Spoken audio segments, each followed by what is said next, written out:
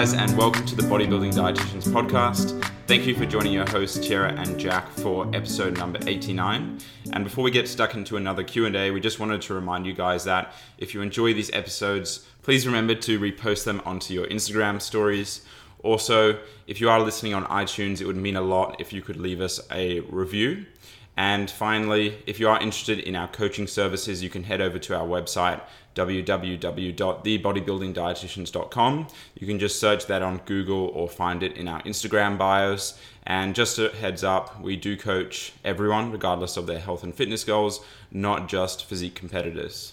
Great. All right. So getting straight into this Q&A episode, got a lot of questions this week. So the first one we're going to start off with is, if you could pick one type of sport, not bodybuilding or powerlifting, to plan nutrition for, what would it be? So Jack, if you could be anything but a bodybuilding dietitian or a powerlifting dietitian, what kind of dietitian would you be? So yeah, I was thinking about this question in advance, and what I find interesting is that this might be controversial, but I think that the nutrition component for most other sports is probably more important than resistance training, because you could fast prior to a resistance training, or you could eat a higher fat diet, and I don't think it would affect you as much as something that is more aerobic / anaerobic sport, like a team sport or sprinting, stuff like that. What's your opinion on that? Yeah, I understand where you're coming from there, because obviously other sports are very performance orientated, right? Like, you need to perform on the day. If you're a sprinter or if you're a team sport athlete, your performance has to be high, right? That's a top priority. But sometimes, yeah, when it does come to resistance training, obviously I'm still going to argue that performance is key, and performance is still incredibly important because it's compound interest over time. If you're constantly performing well, you're putting more stress on your muscles, you're more likely to induce more muscular hypertrophy over time and achieve your physique orientated goals. But yeah, it's probably not as... it's really difficult because I'm definitely... The only reason I say, I think the more endurance-based sports, because for lifting, you're there for, some people only spend an hour in the gym or less than an hour, which is enough, but they're very short bouts of, a set might go for a minute versus you're in a soccer pitch for 40 minutes and you're doing those intermittent bouts of sprinting and then jogging in between that. You don't have that 5 minutes of sitting down on a bench on your phone to recover. Yeah. That's kind of what I mean. And I think...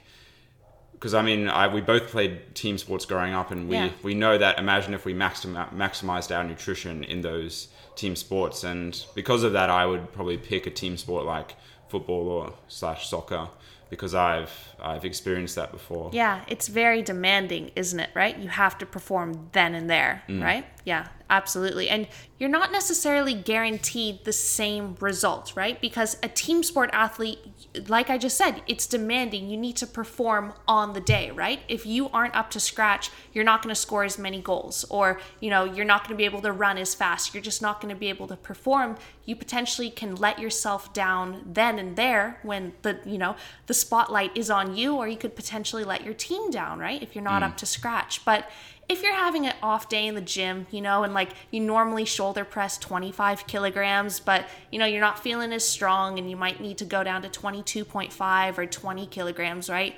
Again, it's still about that RPE, that perception of effort. You're still putting a stimulus on your muscles. In the long term, that's still probably going to help you grow. But there's not as much pressure on you then and there to be you must shoulder press 25 kilograms, otherwise you're going to let yourself down and everyone else down, right? So, yeah.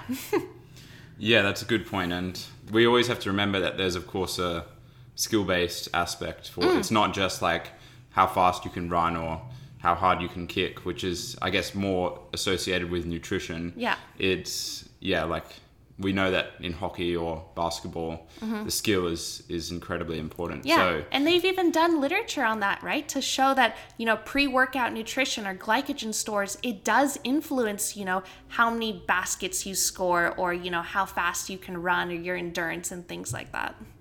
Yeah, so I guess I've sort of answered. I would probably do some sort of team-based sport I was familiar with, so more than likely soccer, or that's the only team sport I'm familiar with. I played AFL for a little bit, but yeah. Yeah. You've got that soccer build. You've got the legs. Yeah. Thank you. You've got the wheels. What about you, though? I think that I would love to work with an athlete that was probably both endurance but strength-based, and it would be kind of cool to not necessarily have a weight class in there either, I think. Like, I know... Well, most athletes are endurance and strength-based. Yeah. Because they do resistance training. I guess so. Yeah, training. They still do resistance training, but I guess it doesn't necessarily matter, like, necessarily how strong a soccer player would be or something like that. Like, the type of athlete I'd want to work with is like an elite level obstacle course racer, like someone who does like Spartan races, right, at the very world champion level. I think that would be so cool, because obviously they need that endurance component. They need to be able to run. They need to be able to keep up their stamina to run between different obstacles. Because, you know, some Spartan races are like, a half marathon distance. So 21 kilometers, or even they have like the marathon ones too. So it's a long distance, but you also need to be really freaking strong, because you need to be able to,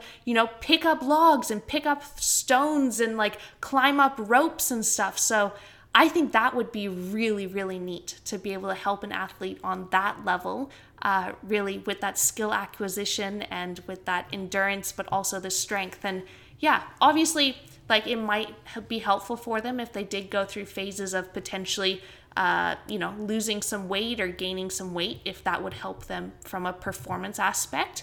But I think that would be really cool too. Yeah, I think when we look at the performance benefit for these sorts of sports, it's more so to do with the nutrition leading up to the bout itself, which is something that is not as important again for resistance training. And something that I just thought of, like, I think a prime example of that is someone who loses like 15 kilos in a comp prep or something, but their strength is very similar. Yeah. Like, their nutrition has been heavily compromised there. Like, maybe potentially their energy intake has even been cut in half, yet they're still putting out similar numbers in the gym. So yeah, that is the successful prep, right? When you can maintain strength, and that's the whole goal of successfully going through a competition prep, is you want to maximally retain lean mass while having very minimal amounts of body fat. And yeah, nutrition and exercise coincide with both of those, but you have to implement certain strategies, right? You have to be strategic. You have to be smart. Yeah. Well, I'm not sure if you realized what I said, that's an example of why nutrition isn't as important for resistance training. Oh, no, but that's what I'm saying. Like, it is, of course, I'm still going to be very biased toward my sport and still very biased toward bodybuilding. But what I mean is it's more of a chronic time frame rather than that acute, right? Yeah. But something else I just want to add very finally is that, you know, being a coach, I love being a part of someone's journey, and I actually love being there on show day or on game day. So it's very celebratory. So that's the thing, like taking a bodybuilder through a 20+ week prep, right? And then actually seeing them showcase their hard work and celebrate up on stage. That's really, really cool from a coaching aspect. So if you were, you know, a dietitian for a soccer team, that would be really cool to see, you know, your players out on the field just like running laps literally around these other dudes because they have more stamina and they were taken better care of and their glycogen stores are full and things like that. Same for an obstacle course racer, you know, actually being there on the day, like being in that atmosphere. I think that's a really fun component of it as well. Like, yeah, like the last thing I'll say is, because I don't want to get misconstrued that nutrition isn't important for bodybuilding, but potentially it probably has a larger bias towards the nutrition when you're not in the gym as well for bodybuilding, because especially for a comp prep, you need to lose a considerable amount of weight, how you manipulate that on a daily basis, whether you do the same energy intake for each day versus high days, low days, refeeds, diet breaks, which probably isn't as complicated for other sports maybe. Yeah, I completely agree. Cool. All right. Well, hopefully that answer was succinct. You know, we are coming up on 10 minutes as usual. First question in. So, all right. So next question this is a 2-part question. First thing, it says, what are your workout splits at the moment?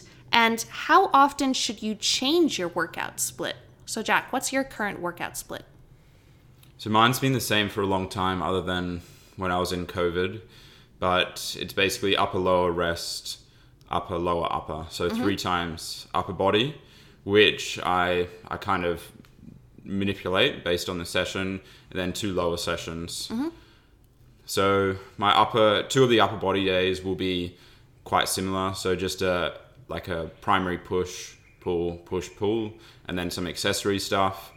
And then my 2 leg days will be a quad-based push emphasis, like a squat.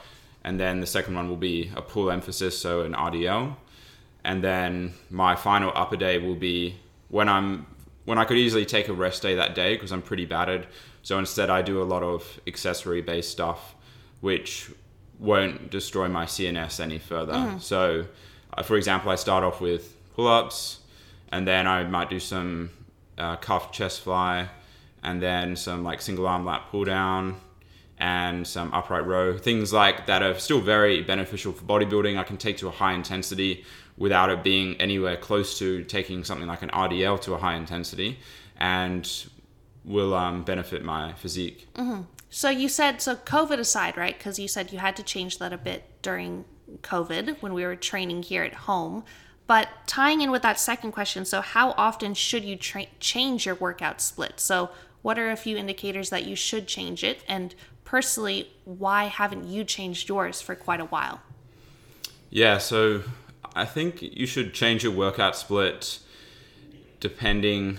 there's a bunch of reasons, but I guess maybe the primary one is like schedule, how your life circumstances change, how much time you have. Do you need to focus on a more specific body part? Like, for example, a men's physique competitor. Well, I have a men's physique competitor right now, and we started off with 2 leg days, and then we transitioned into a single leg day. So that's going to that changed the split quite a lot, and potentially the distribution of volume, wanting to change that.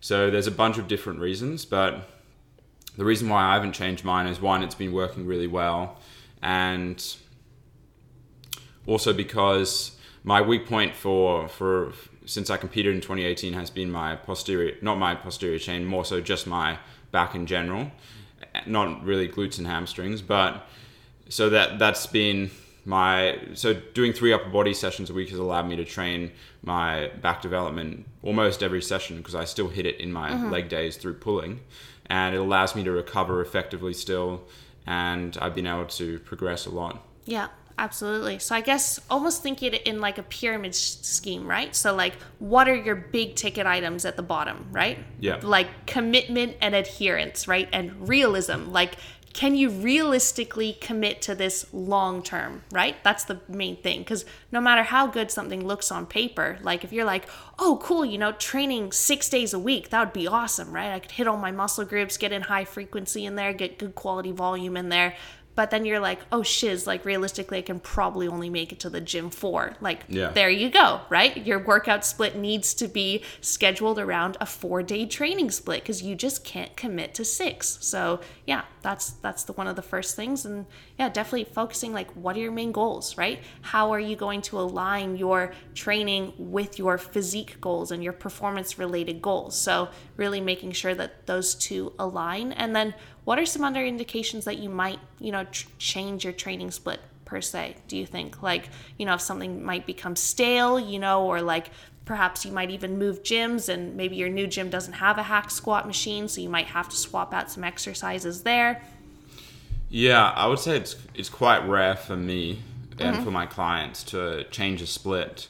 But for me, it's probably more so due to like quite a big change, like wanting to focus on a muscle group more, or again, if their adherence or schedule changes, like those would be the main ones. I don't like it's just so different to, because your split could even stay the same, but you might just rearrange the days. Yeah. Things like that. So yeah, I don't really have too much more else to add. What about you? Yeah, so my current training split, I currently train full body 5 days per week. And that has been something that's new to me for the past about 3 months, right? Prior to that, for years, I was doing 3 lower body and 2 upper body, and that worked really well. But the reason why I personally changed over to 5 full body training days is because one, I just realized that I have really, really good recovery rates, right? Like growing up as an athlete my whole life, I've always been doing a lot of sport in high volumes and, swimming. I was swimming like at a national level and I had to swim around 10 sessions a week, right? And an hour and a half per session. So used to that high volume of training. And I'm surprised almost it took me so long to actually put the two and two together. Like, whoa, if my main goal is overall full body physique development, right? Like I pretty much want to prioritize everything at this point. I'm 23 years old and I just need to grow, right? Like almost surprises me that I took so long to put those two and two together, that whoa, I actually can recover, right? And I can actually get in really good quality volume. And like I can do one exercise for each muscle group per session and then just move on to another exercise for another muscle group and do that 5 days of the week. So that's something that I realized why I actually changed over to training full body 5 days per week. But at the same time, like 2 upper and 3 lower, that might and usually does align really well with a female athlete, because most females generally want to prioritize their lower body, and training 2 upper body sessions per week, that's usually sufficient too. Or you can train 3 upper body and 3 lower body if that again works in with your schedule and you can actually commit to that. That usually aligns with your goals as well. But yeah, it's really just about what can you commit to, right? And, what really aligns with your physique goals. I remember when Jack and I first met, I was actually doing a push-pull leg split. And I was training, so like chest and triceps twice a week, back and biceps twice a week. And I was only training my legs twice. And Jack actually said to me, he's like, you want to be a bikini athlete one day, like, shouldn't you prioritize your legs a bit more? And I was just going off like bodybuilding.com and stuff. And Jack told me, he's like, there's females out there who train their legs like, 3, 4, sometimes 5 times a week. And I was like, oh, that's crazy. Training legs more than twice. How do they recover, right? But then I realized like, whoa, actually maybe my training schedule right now does not align with my goals. And given that my legs are my weakest body part, why am I training my chest and my back and my biceps and triceps just as much as I'm training my legs? Didn't kind of make sense. So sometimes it's the obvious things staring you right in the face and you just need someone to make a comment to point out like, whoa, like maybe what I'm doing doesn't actually make much sense long term. Yeah, usually going back to basics is the best way forward. And I see a lot of people just doing so much in the gym, and like I think just like I remember when we first met as well, I was doing 6 days a week, and then I scaled it back to 5 with probably similar volume though, and then I kept it to 5 and just continued to reduce volume since then, and just getting better quality. Strength has improved since then, of course. Yeah. And yeah, like the stronger I get as well, like the more that impacts recovery. So I just gotta then like my training block started going from like 12 weeks to 10 to 8, and now they're at 6. And I even just did a 4-week block. So it's always changing, and you got to cater for that. Yeah, absolutely. And my best piece of advice, guys, is really just stay open-minded. Like, regardless of your age, regardless if you're, 18 years old or if you're 35 years old, like, still stay open-minded to trying new things, because there's a lot of different ways to cook an egg, right? There's so many different ways to do things. So even though something's working well, like even if you're a female athlete, right? Like myself for the past few years, and I'm like, 2 upper body and 3 lower body sessions per week. Yes, that works really well. That gets results. But that doesn't mean that other things won't get results too. So yeah, definitely stay open-minded, and don't get too bogged down in just these simplistic rules. Like I remember when we were going to university, we were even given exams, right? Like I look back now and I'm like, man, so much has changed in the nutrition and exercise literature since then, because we sat exams where it was like multi-choice questions, right? It's like, if an athlete is seeking muscular hypertrophy, which rep range should they work in? And it's like 2 to 5, 6 to 12, 20 plus. And we're like, oh, hypertrophy, of course they should only work in 6 to 12 rep ranges, right? Now, a few years later, we're like, you can achieve hypertrophy in any rep range, man, right? I've even spoken to ex-physicists who graduated the year we did, and he or she they thought that like hypertrophy was purely like 1 minute rest. Yeah. And I didn't really want to explain myself because like he's an ex-phys, I was just a dietitian. Yeah. Well, I am a dietitian. And even though I have extra qualifications on that, like technically ex-phys are above me in the exercise realm. So Yeah. I couldn't really say much, but each to their own. Yeah, like I loved university, you know, we learned so much there, especially the nitty gritty fundamentals, but man, there's still so much to learn. Like, and if you want to keep evolving with your education as a practitioner, you need to stay on top of these things. You need to keep your ears open and you need to keep reading things and yeah, keep teaching yourself because things are always changing. You realize that it's not just black and white, you know, it's many shades of gray, right? Or it's every color of the rainbow, right? There's a lot of different things. So yeah, don't just like get bogged down with those like, you know, those specific rep ranges or, you know, if you're seeking hypertrophy, you have to only rest for 60 seconds between each set sort of thing. Or the reason why I probably didn't train full body sooner than I am now is because even then we were taught, oh, you need to rest each muscle group for at least 48 hours before you train it again. Otherwise, you won't be fully recovered. But like when you think about it in the broad spectrum of things, you're like, but hey, you know, there's athletes out there who are training twice per day. What about swimmers? You know, they're swimming twice per day, uses 6 to 7 days of the week, right? Like they're still training the same muscle groups. They're getting great results, right? But it's just how you manage your recovery. So yeah, keep your mind open. Things are always changing. Hopefully, I know we got a bit skewed on that question, but hopefully that was a comprehensive answer. So we'll move on to the next one, which says, any training recommendations for someone who is injury prone? Well, I think that you'd be much better answering this question than me.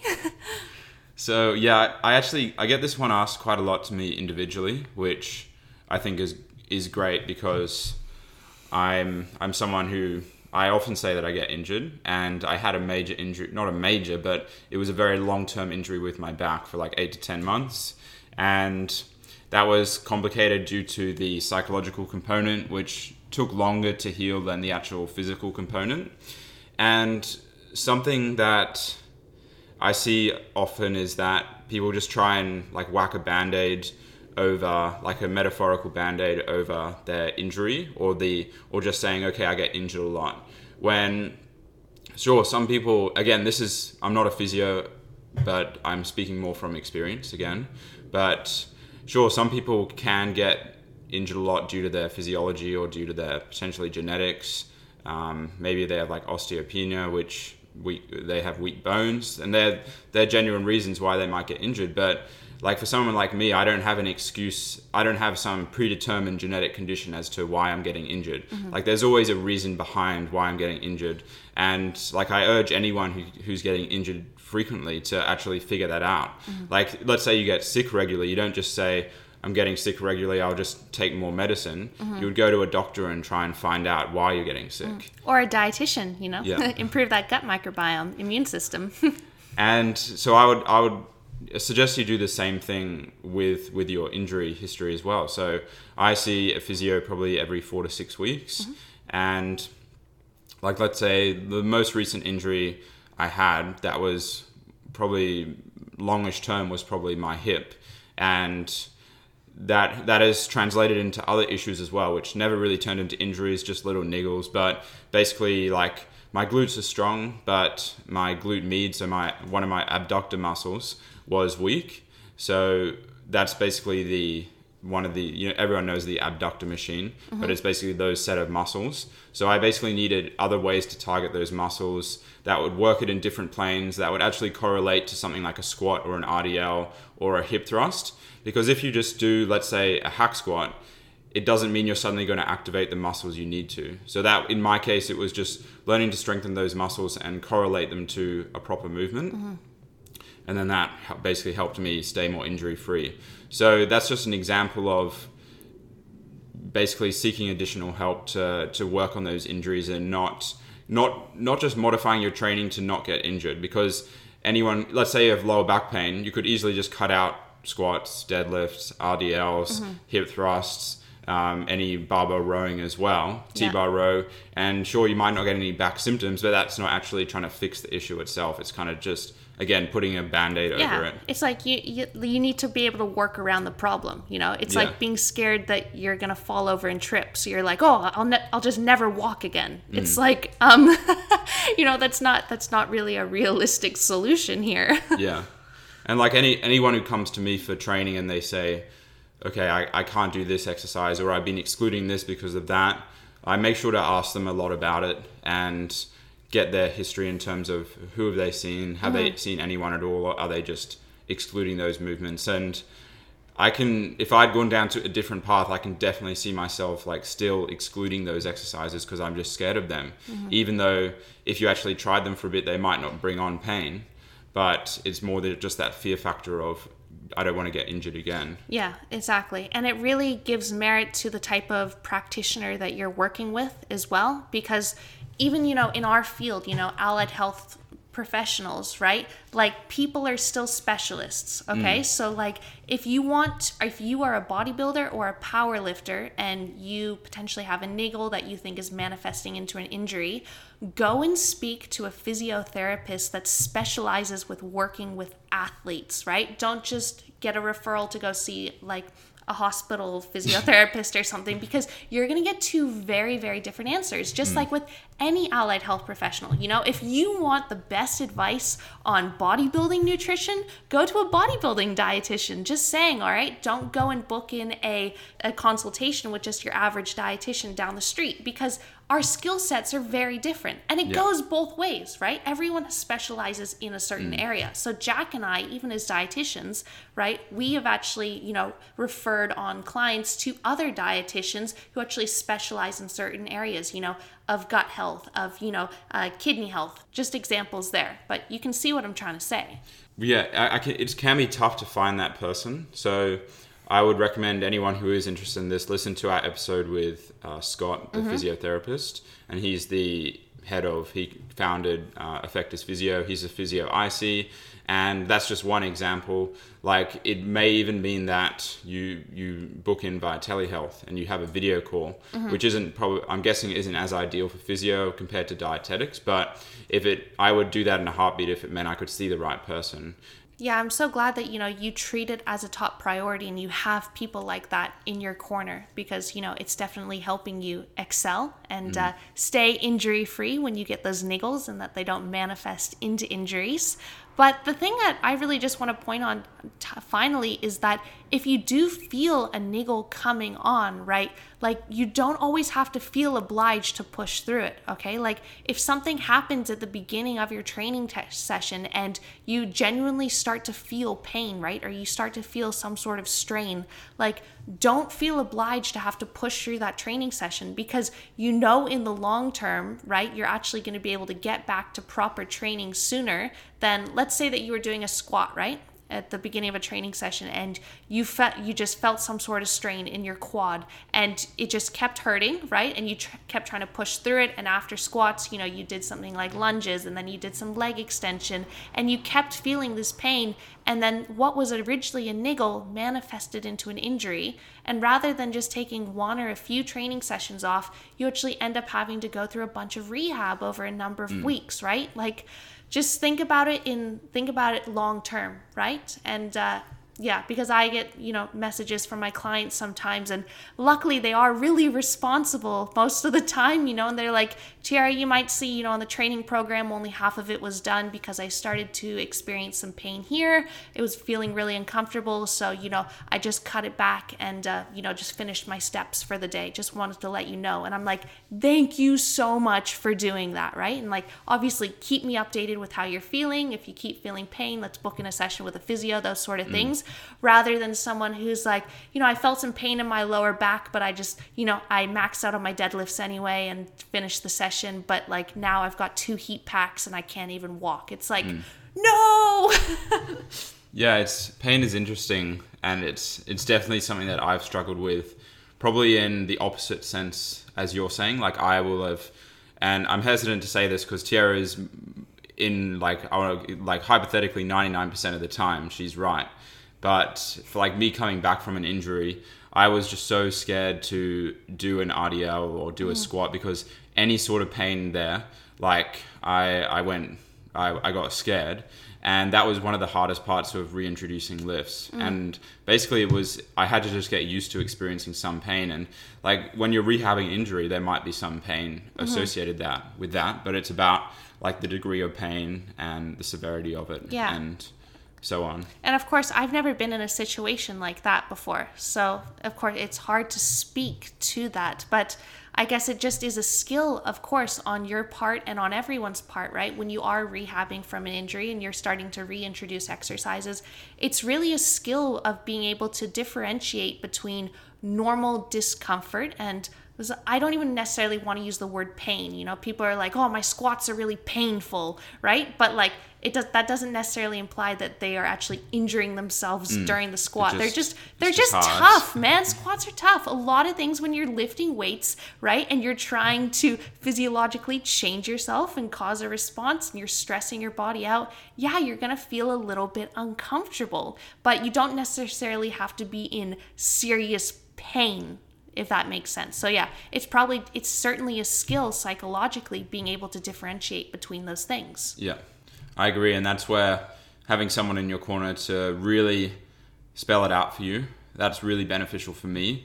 Like I always ask questions and say, okay, if I was uncertain, I would say, how much pain is realistic for me to experience? Like, should I continue pushing even if there is pain and all that kind of stuff? And I think we're by no means experts on this topic, and I would like to get Scott on the podcast again, because there's so many of these types of questions he would just be much more suited to answer. So yeah, definitely.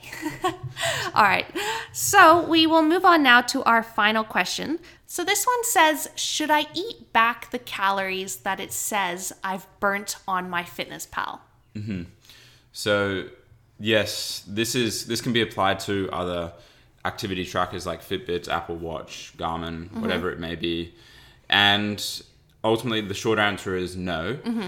A few of my clients use the activity trackers. They are consistent means of like seeing how much activity you've done. The number itself is more just a gauge of how consistent you are each day. But it's not an actual number. Say if it's 500, it doesn't mean you've burnt 500. You could have burnt 700. You could have burnt 100. But like if you do similar activity every day, like you might go to the gym, you'll do some walking, you might go on the elliptical. If it's consistent activities, then it's likely that the activity tracker will give a consistent sort of output.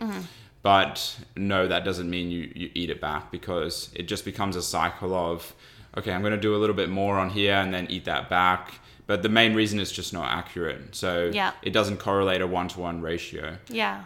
The only way I would look at those sorts of things, or even just a step tracker, or even just anecdotal or just your own experience, is let's say you normally during the week, you do a session at the gym, you do 8,000 steps per day, but on the weekend you did a leg session and you went for a hike with your family. Like that's when I would be, okay, eat some more food on that day because you've expended a crap load more energy. Yeah.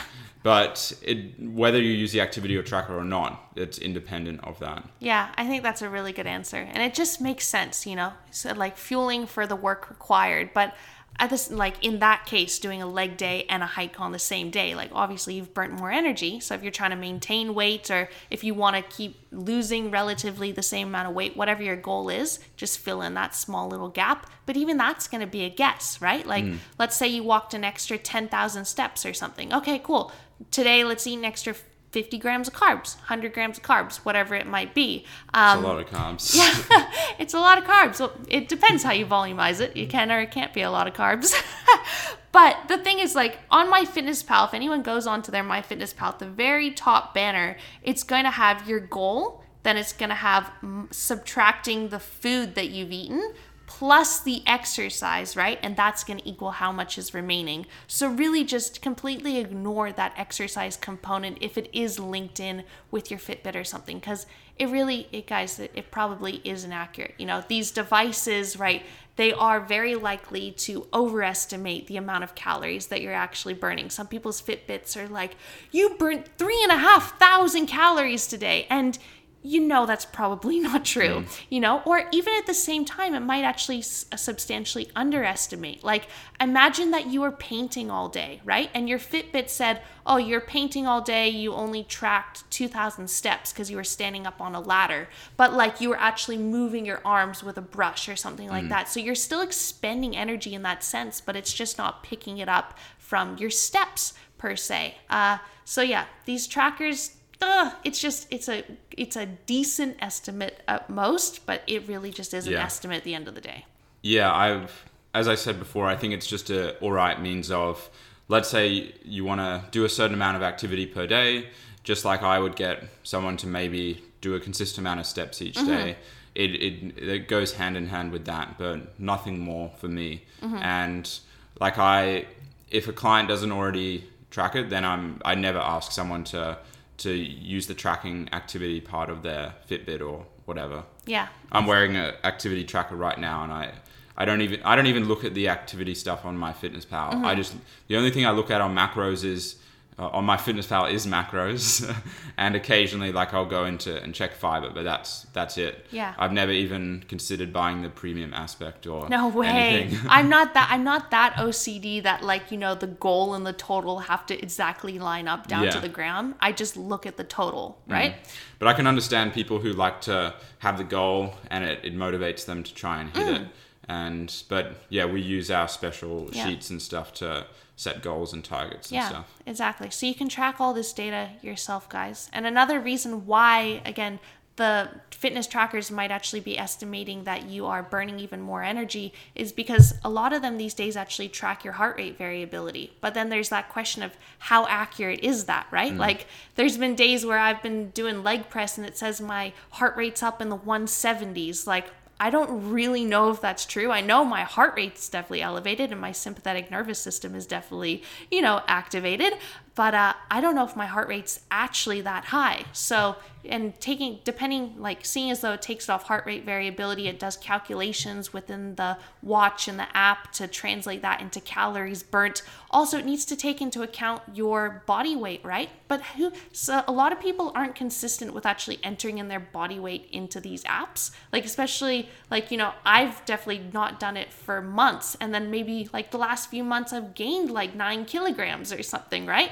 But if I still have the same body weight in my Fitbit from when I was in prep, around 57 kilograms, now I'm like 67 kilograms, it's estimating a completely different number that's probably true. Yeah. So take all these different things into account.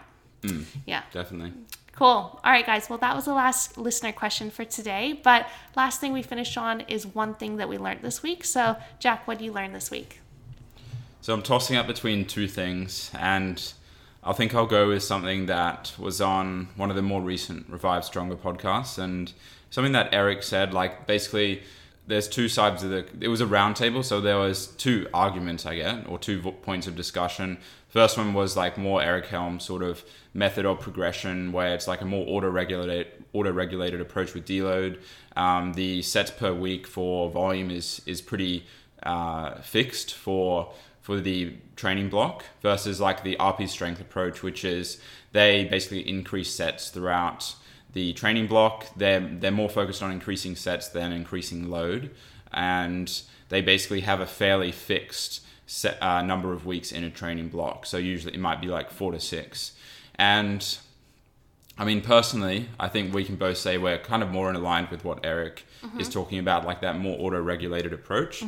And I really liked how he kind of put, this might just be my interpretation of what he said, but basically what the RP crew is doing is they're kind of forcing themselves into taking that deload at whether it be 4 or 6 weeks by increasing their volume. And I kind of like how he put that in, as opposed to just doing a fixed number of sets and making the most of that until you need to deload, whether it be 8 weeks or the same 6 weeks, as opposed to increasing your fatigue to the point where you need to deload. Yeah. And that might have gone over a lot of people's heads because it was kind of like a specific point of the discussion. But yeah, that's what this segment's for, about what I learned. So. Yeah, exactly. No, I love the way that you interpreted that, and also like that was a pretty awesome discussion. It was mainly just a discussion. They were just talking about a lot of different topics, right? It definitely, with those round tables, it's not like they're at each other's heads. They're not necessarily fighting. They're all friends, I like think. Yeah, exactly. They're not like, I know how to build muscle and you don't. You're wrong, right? Like it's always interesting to just tune in. Yeah, they're all great characters, so it's a lot of humor thrown in there. So I'd recommend anyone who's interested in like training volume and progression, it's definitely worth a listen. There's 2 like 40-minute episodes, so it's quite long. But what did you learn? Well, I feel like I've known this for a while, but I was almost like reminded of it. And this actually has to do with Eric Helms as well. But at night, Jack and I read on our Kindles. And right now I'm rereading his Muscle and Strength Pyramid ebooks. And I was actually reading the nutrition one. And Eric actually made this really smart point of actually calculating protein intake for overweight individuals. Because we have to think about how protein intake, right, for the average person who's of a healthy body weight, we usually just base it off their total body weight, right? And then it takes into account their, estimated skeletal muscle mass, because protein, like the greatest store of bodily protein is in skeletal muscle. But if you have an overweight individual or someone who is obese, right? Let's say that you had someone who was 150 kilograms, right? Like, does that mean that they need and they require 300 grams of protein per day? Probably not. If you're basing it off 2 grams per kilogram of body weight. Like, we know that they have a lot of adipose tissue, and adipose tissue doesn't have contractile proteins like skeletal muscle mass has. So you don't require the same amount of protein per kilogram of body weight if you are a very obese individual. So then it's like, well, how do I calculate, or estimate how much protein does this person actually require, right? And I'm not going to go get a DEXA scan and, pay for that necessarily just to estimate how much protein they require. So what you can actually do is actually base it off their height, which is actually a pretty good estimation. So for example, let's say that someone was like obese, but they were 175 centimeters tall. You would basically do 1 gram of protein per centimeter of height. So 175 grams of protein per day, which sounds like a pretty reasonable amount for someone who was, quite overweight or obese. And that might even link in nicely with you. Like, let's say, Jack, you're around 180 centimeters tall, right? And right now you are close to 90 kilograms. So that is close to 2 grams per kilogram of body weight. And of course, you have a lot of lean mass on you. But let's say that you were, very overweight or obese or something. Still, you consuming 180 grams of protein per day based off your centimeters in height, that would be a reasonable amount. So yeah, that's just for any trainers out there, coaches, practitioners who might be working with a client who is quite overweight or obese. Potentially, if you're trying to work out daily protein requirements based off their height in centimeters. Yeah, that makes a lot of sense, because for someone's, usually you base protein off someone's more ideal weight, like someone who is relatively lean. And for someone who is shorter, they're going to be lighter when they're lean versus someone who is taller and lean. Like someone who's 6'3" might be 90 kilos and be lean, whereas someone who is like 5'5" might be, I don't know, like 60 kilos or something. So it does make a lot of sense. Yeah. Sneaky little tricks there, guys, for figuring out your macros. Awesome. Well, thank you for listening, everyone. Hope you enjoyed the episode. If you did, you can repost it onto your Instagram stories and leave a review on iTunes. Make sure to tag myself, tag Tierra, tag TBD, and we'll see you guys next week. Bye, guys.